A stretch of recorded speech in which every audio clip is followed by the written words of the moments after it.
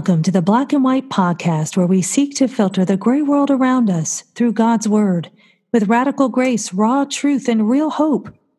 I'm Denise Pass, and this month we've been discussing God's presence, how we can be present in His presence and intentional about God's presence in all aspects of our lives. And now today we are continuing this discussion with Mike Novotny and his book, 3 Words That Will Change Your Life. Mike Novotny is a co-pastor at The Core, a downtown church in Appleton, Wisconsin, with a passion to prioritize people who are far from God. As lead speaker for Time of Grace, a media ministry that connected with people more than 54 million times over various platforms in 2019, Mike teaches people to seek God first, see God in all His glory, and be satisfied with God, even if God is all they have. He loves dating his wife and 2 daughters, continuing his streak of 35 years of playing organized soccer, running long distances, even when not being chased. That right there, I'm telling you guys. And reading anything he can get his hands on. Welcome back, Mike, and thank you for coming back on the show. Well, thank you so much, Denise. I actually just noticed something. So I was setting up my laptop today. I wasn't sure if we'd be using video. So I grabbed a couple of board games from our random hallway closet. And guess what the names of the 3 board games I picked are? All right, hold on. It wouldn't be God Is Here. Just but they're fitting. So I have Ticket to Ride, which is like a classic kids game. And the other 2 are, I'm not making this up, the other 2 are called Pandemic. Oh my goodness. And Survive, exclamation point. You know, I have seen so much of God just speaking, and even through funny things like that, it's going to be okay. You know, you who are listening, and maybe, I don't know where, by the time this airs, where we will be in this coronavirus situation. But, you know, God is faithful, and He is here, even in the midst of this as well. So thanks for that humorous reminder there. You are welcome. And I have to tell you, when you say that you run long distances, even when you're not chased, that is remarkable, because I get on the treadmill and it's like a dread. I have to, talk my brain into it, tell my flesh, you are going to run. And inevitably, the treadmill just shuts down. Only when I run on it. I have like a weird running, I don't know, gait or something. But anyway, it just dies on me. So I told my husband, just wasn't meant to be. No, I still do it, but it's with dread. Oh, that's outstanding. Yeah. So the scripture for this episode is taken from Psalm 16, verse 11. You make known to me the path of life. In your presence there is fullness of joy. At your right hand are pleasures forevermore. With complete joy being in His presence, why would we ever want to leave? And how can we share this presence of God with others so that they too can taste and see that the Lord is good? What do you think about that question, Mike? Yeah. I was thinking how I practically try to do that with the people at our church, through my ministry, or even in my own family. And, I think we've talked about this a little bit, but just helping people to remember this unshakable promise that God is right here, and God is even better than the best things we could ask for. So because we can see food, friends, family, a good internet connection, we get excited about those kind of things. But when I try to remind my kids, my wife, myself, and the members of our church, wow, we might not have any of that stuff. God hasn't promised us help. Look at the apostles. They all died for their faith in Jesus. So we've been promised an easy life, but we have been given such a glorious promise that those apostles themselves learned to be content. They learned to rejoice always. They had a peace that went beyond understanding. So just bringing our own hearts and minds and the hearts of those around us back to that truth, God is here, and God is not a small thing. He is so glorious, and He's so good, and He's enough for us. So if faith comes from hearing that message, let's repeat that message as often as we can until our stubborn hearts actually believe it. Amen. A couple years ago, one of my daughters, out of the blue, just called me and she said, Mom, I want you to know, watching you live out your faith, where you would drop on your knees in front of us, where you would weep and cry out to God during some of the hardest places of your life has changed my life. Mm. And so I realized in that moment, part of us being able to share this hope, because sometimes there's just such a disconnect. It's like, I want people to understand this incredible faith, and it's not a religion, is that we have to so radically live it out ourselves, in such a way that it becomes tangible and understandable to those around us. And it's not something that can just be, faked or a to-do list. I know for years in my walk with God, I've done the Bible reading plan for like 30 years, but there's been years where I didn't make it out of Genesis, just being real, and I got sidetracked. And now, of course, being accountable to people every day is a great help. But I love being in his word. And I was like, why isn't everyone else wanting to do this with me? This is so incredible. I'll just be weeping while I'm reading my daily reading that day. And my kids are like, we don't get you, Mom. Like, why are you crying every day in God's word? But it was his presence. And, they now, they have their own Bible reading plans, their own methods, but it's been neat to see. I could have told them till I was blue in my face. It was them seeing me passionate about it, because the norm is for us to just grow cold, just to be, or I should say lukewarm. And anyway, that's been something in my life that I've seen. I could never have done it. It was God in me. It was me crying out and admitting my incredible need of him that helped other people to see theirs as well.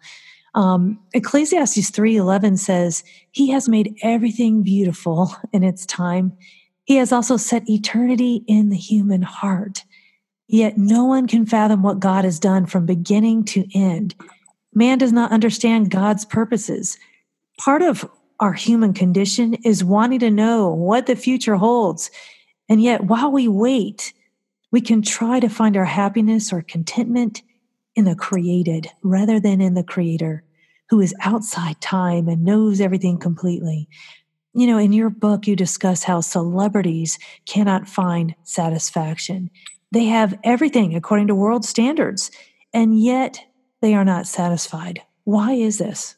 Yeah, I hope this doesn't sound unchristian, but I kind of like stories of sad celebrities. I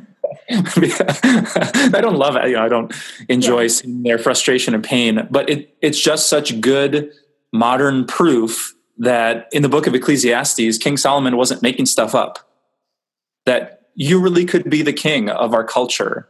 You could have 1 million likes on every picture that you post on Instagram. You could have more square footage, marble countertops, the car that you think is going to make you so happy. But just zoom ahead to these celebrity lives and you find out that Jesus wasn't lying when he said, whoever drinks this water, the stuff of the world, will be thirsty again. But I'm offering a kind of water that once you drink it, you will never thirst. So, the reason Selena Gomez or Tom Brady or Madonna or Justin Bieber or the Rolling Stones or all these people who've kind of admitted it is because they didn't get to create their own heart. So they don't get to decide what makes their heart happy. Yes. God created the human heart for himself. He placed within it a desire for eternal things that last, love that never fails, pleasure and acceptance that aren't here today and gone tomorrow. And so until we fill our heart with the eternal God, it will always be thirsty for more. I think part of the reason when you were saying at the beginning, there's, not joy, you don't delight in anybody, in celebrities, kind of having a tough moment. But I do think there is this, Psalm 73, as we had at the beginning of the first episode, or even as I was reading in Jeremiah chapter 7-12 this morning, this sense of the wicked are prospering. Like, what's up with that? And until we come into the presence of God, and then we understand, any gain in this world just doesn't compare with gain that we have with God. And so there can't be satisfaction, even though we're pitched that every day, right? We're sold that message via the media and social media. And look at this star is doing that. And look at you too, could look like this or be that. And because that is the paradigm down here, and so to have that, hunger for those things will never satisfy. It just can't. We weren't made for that. We have this eternity in our hearts. We were made for another place. And so I think sometimes we can be envious because we hunger and we end up, hungering for a counterfeit because that's what we see so much of, Hope in things leaves us still hungering, though. You discuss the symptoms we have when we put our hope in Hevel. Is that pronounced correctly? Yeah, it's a Hebrew word. I pronounce it Hevel. Hevel. Okay. Because you know what? I will actually look at Hebrew. I'll go on Google and I'll be like, I am so not a Hebrew academic person, but I will go and I'll listen and say, Lord, help me pronounce this right before I go teach somewhere or do something. So I was like, I forgot to do that with his words. I'm going to ask you. So can you explain this to us? Yeah, someone once told me, when you're reading those funky names from the Old Testament, just read them with confidence. Everyone will assume you're right, because none of us really know exactly how it should be. Yeah, and if you have a little bit of gravel to your voice or something, it'll sound very authentic. People at church will be very impressed. Yeah, so the Hebrew word Hevel actually shows up in the book of Ecclesiastes more than any other book of the Hebrew Old Testament. And the basic meaning of the word is a mist or a vapor. I think in the Old King James Version, they translated it vanity, vanity, everything's vanity. It's just all short term. It's like this mist that appears and then an hour later it's gone. I think the NIV uses the word meaningless as its translation. Mm-hmm. Like, you get this stuff and it doesn't make you as happy as you thought when you bought it. It's just all meaningless. Yeah. So that's just so I live in Wisconsin, and with the cold weather here for like 11 and a half months of the year, when we walk out, or I'm a runner, you go outside and you take a good breath and there's this like little vapor mist that you see. And then boom, a second later it dissipates and it's gone. Mm. That's kind of the picture that King Solomon paints for this great experiment that he ran. Like, what's going to happen if I put my happiness in sex? He did that, for example, or partying with my friends, or work, or saving up money and leaving it to my children. And after that grand experiment, what he said, and he uses this word again and again and again in his Hebrew, is Hevel, Hevel, everything's Hevel. Mm-hmm. It's all so temporary.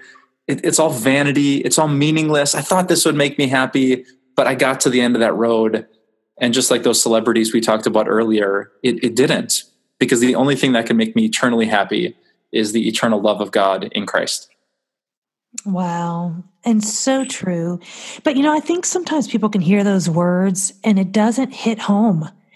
And then I think about the fact that God has to open our eyes that we can see and understand, because even though I was born again when I was 19 years old, back in 88, you can do the math. But anyway, I remember just being so amazed. Like I'd heard some of these things, but I didn't understand. And so I think we need to pray, because part of this episode here is trying to figure out how can we make God's presence evident to other people? How can we show them and introduce them to God really ultimately? And I do think part of it is, what you were saying, and really just living it out, because God's presence is our refuge. And I think if people understood the promises that are had by those who can access the presence of God, who know him, it's incredible. So you list 8 results of life in the refuge. Can you share on those? Yeah, that whole idea really jumped out at me a couple years ago before I wrote the book. I was reading through the Psalms, and I kind of noticed this pattern, especially in the Psalms that David wrote, that, oh man, how many examples were there? I'm going to forget the exact number, but I think in over half of the 150 Psalms, 2 pictures are painted.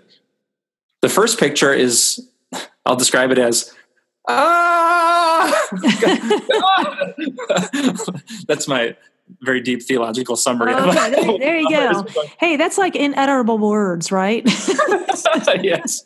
There's, my enemies are surrounding me. I've I've sinned, I've fallen, I've failed, death is approaching. Like life was honest and it was imperfect. These walls that I constructed to keep me safe and happy and comfortable, they're crumbling down. So that was the first picture. But the second picture was this imagery of a refuge. In the Psalms, it's called, God, you're my refuge, you're my tower, you're my stronghold, you're my fortress. Psalm 46, a mighty fortress is our God. He's our refuge and strength and ever-present help in times of trouble. So in the ancient world, you'd have these walled cities because invading armies were not very nice people. And if they busted through the wall, you'd have this refuge, which was this massive, strong, almost impossible to get into tower in the middle of the city. And so that's this picture that when your spouse isn't being loving and affectionate and prioritizing you and that wall comes crumbling down, you have a place to run to, and that's God. And when things are uncertain with your health and the doctor isn't sure if the chemo is going to work, you could just sit there as the wall comes crumbling down and get killed by that fear. Or the Psalms would tell you, you can run to God, a place where you're going to be okay, where you have a hope in a future, where you don't need to be afraid. And so I just noticed this was the theme of the Psalms. They're honest that life is hard, and yet they tell us we can still have hope if we run to the eternal God who promises he'll never leave us and never forsake us. When I hear the words, back to the title of your book, God is here, sometimes we just stumble over the simplest of truths. And it is so simple and we make it complicated. Christians can miss this reality that can impact our lives. And so we were talking earlier about how to share this message with those so that they can understand and access the presence of God. But I think sometimes we can think that this message then is only for those who have studied the Bible a lot, or theologians. They really get it. How can we bring this message home? And it should be simple. Okay, God is here. But people still have a struggle accessing it. Yeah. There's an old Latin phrase. I butchered the last quote, so I won't try to get it exactly. But the Latin phrase I learned back in college was that repetition is the mother of learning. So Paul referenced this in Philippians 3. He said, I want to write the same things to you again because it's a safeguard for you. So, I don't know that there's any special trick if we say it just right or, use this example.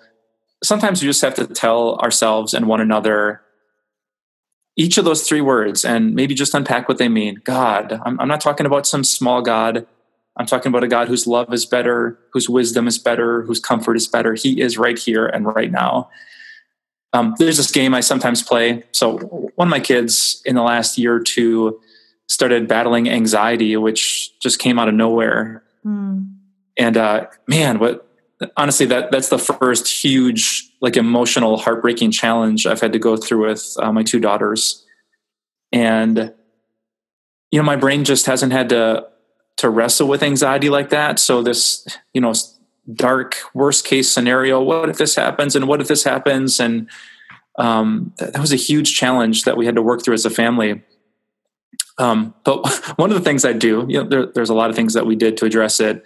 But one of the things I would do is I would just jump right into the swirl of those worst case scenarios. And I take them to their most illogical conclusion. And then I would say, but sweetie, even if that does happen, God is here. So there are tornadoes, honey. I guess in Wisconsin, there could be a tornado and maybe it could hit our house and maybe we'll have to sleep outside. And maybe no one takes us in, and maybe we'll have to live in a dumpster, and maybe there's rats in the dumpster, and maybe they keep stealing our food. And even if that happens, God's going to be right there with us, a God of love and grace and compassion.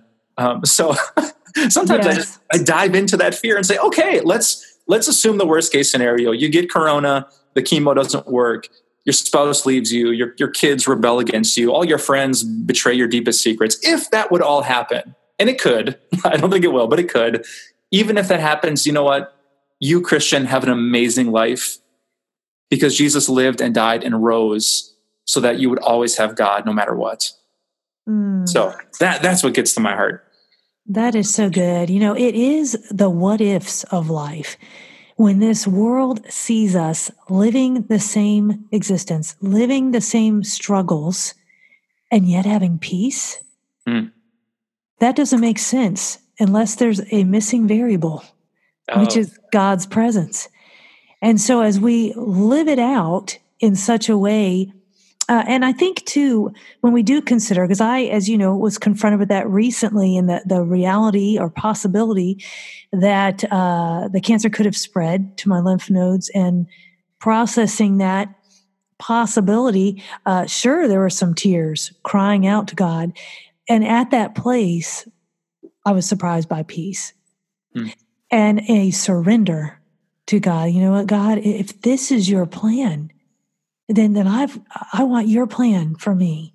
And it's releasing of control. I think that word control is important too, because the world doesn't understand. They blame God, they get mad at God when the what ifs and all those things happen. What an anxious existence for the human condition we have. But that's why we have this consolation of God's presence, his comfort. And, so when those horrible moments happen, we realize we have to let go of control. We never had control. These things in this world couldn't ever satisfy us. And if they are, we're too easily satisfied. And that satisfaction will ultimately not lead to heaven, if it is the hope in these things to make us happy. Good stuff. So who is the perfect person to read this book, would you say? Yeah, well, obviously as an author, I want to say everyone. Yeah. I've actually noticed this has kind of gotten some traction here in my church and in the area where I minister, is that I think this is a really accessible resource for small groups. One of the hard dynamics with some small groups is you have longtime Christians who've been in the Word, every morning for 30 years. And you have brand new people to church who they don't know which Joseph is Joseph, the down in Egypt Joseph or the Jesus Joseph. So I tried to write this book in like a humorous style. It has pictures and dumb jokes in the footnotes, and using language that's not simplistic, but it's simple. So I wanted it to be accessible for brand new people to church. But then I also wanted to challenge people. There's lots of things that as a long time, even as a pastor, that I hadn't known or seen until I started searching for them in the Word. So I'd love for your listeners to consider this for their group. Get a couple of copies or study questions in the book itself. So I think it's a great resource for all of us to encourage each other with God's presence. Yes, and where two or more gathered, there God is present with them, right? So boom. Indeed. That's boom. You got it, guys. Small groups. So is there anything else you would like to share about God's presence? I like it and I want more of it. Oh, amen. Yes. This is the one thing that we could say more. My problem is I can only have, if we think of the dietary deal, I can only have like 1,200 calories a day, and I will just maintain, till kingdom come. And I've had to learn to be content with a smaller portion, with God's portion for me at this phase of life. But with God's presence, there's no limit. Yeah, you started us off on the last episode, Psalm 73, which almost ends with, but God is my portion. Yes. That's actually was one of my words last year, was being content in every area. The moment we're tempted to look to something else, no, stay in my lane. I want what his portion is for me. Well, thank you so much for being with us today, Mike. Thank you so much, Denise. You're good at what you do. So thanks for being a great host. Oh, well, praise the Lord. Thank you. If you have not experienced the presence of God, friend, you can. God is inviting you to know him, and you can do that right now. If you're not sure of your salvation, reach out to me or to Mike or to a pastor in your life, a leader that you trust, and we would love to pray with you. Leave a comment to be entered to receive a copy of 3 Words That Will Change Your Life. You can find Mike on www.timeofgrace.org/3words. The raw truth is that there is no lasting satisfaction apart from God. The radical grace is God would not leave us hungry to not then fill that hunger with himself. And the real hope is when this world leaves us hungry, God can fill us with joy in his presence. You've been listening to the Black and White podcast where we filter life through the Bible and live life in the freedom of truth.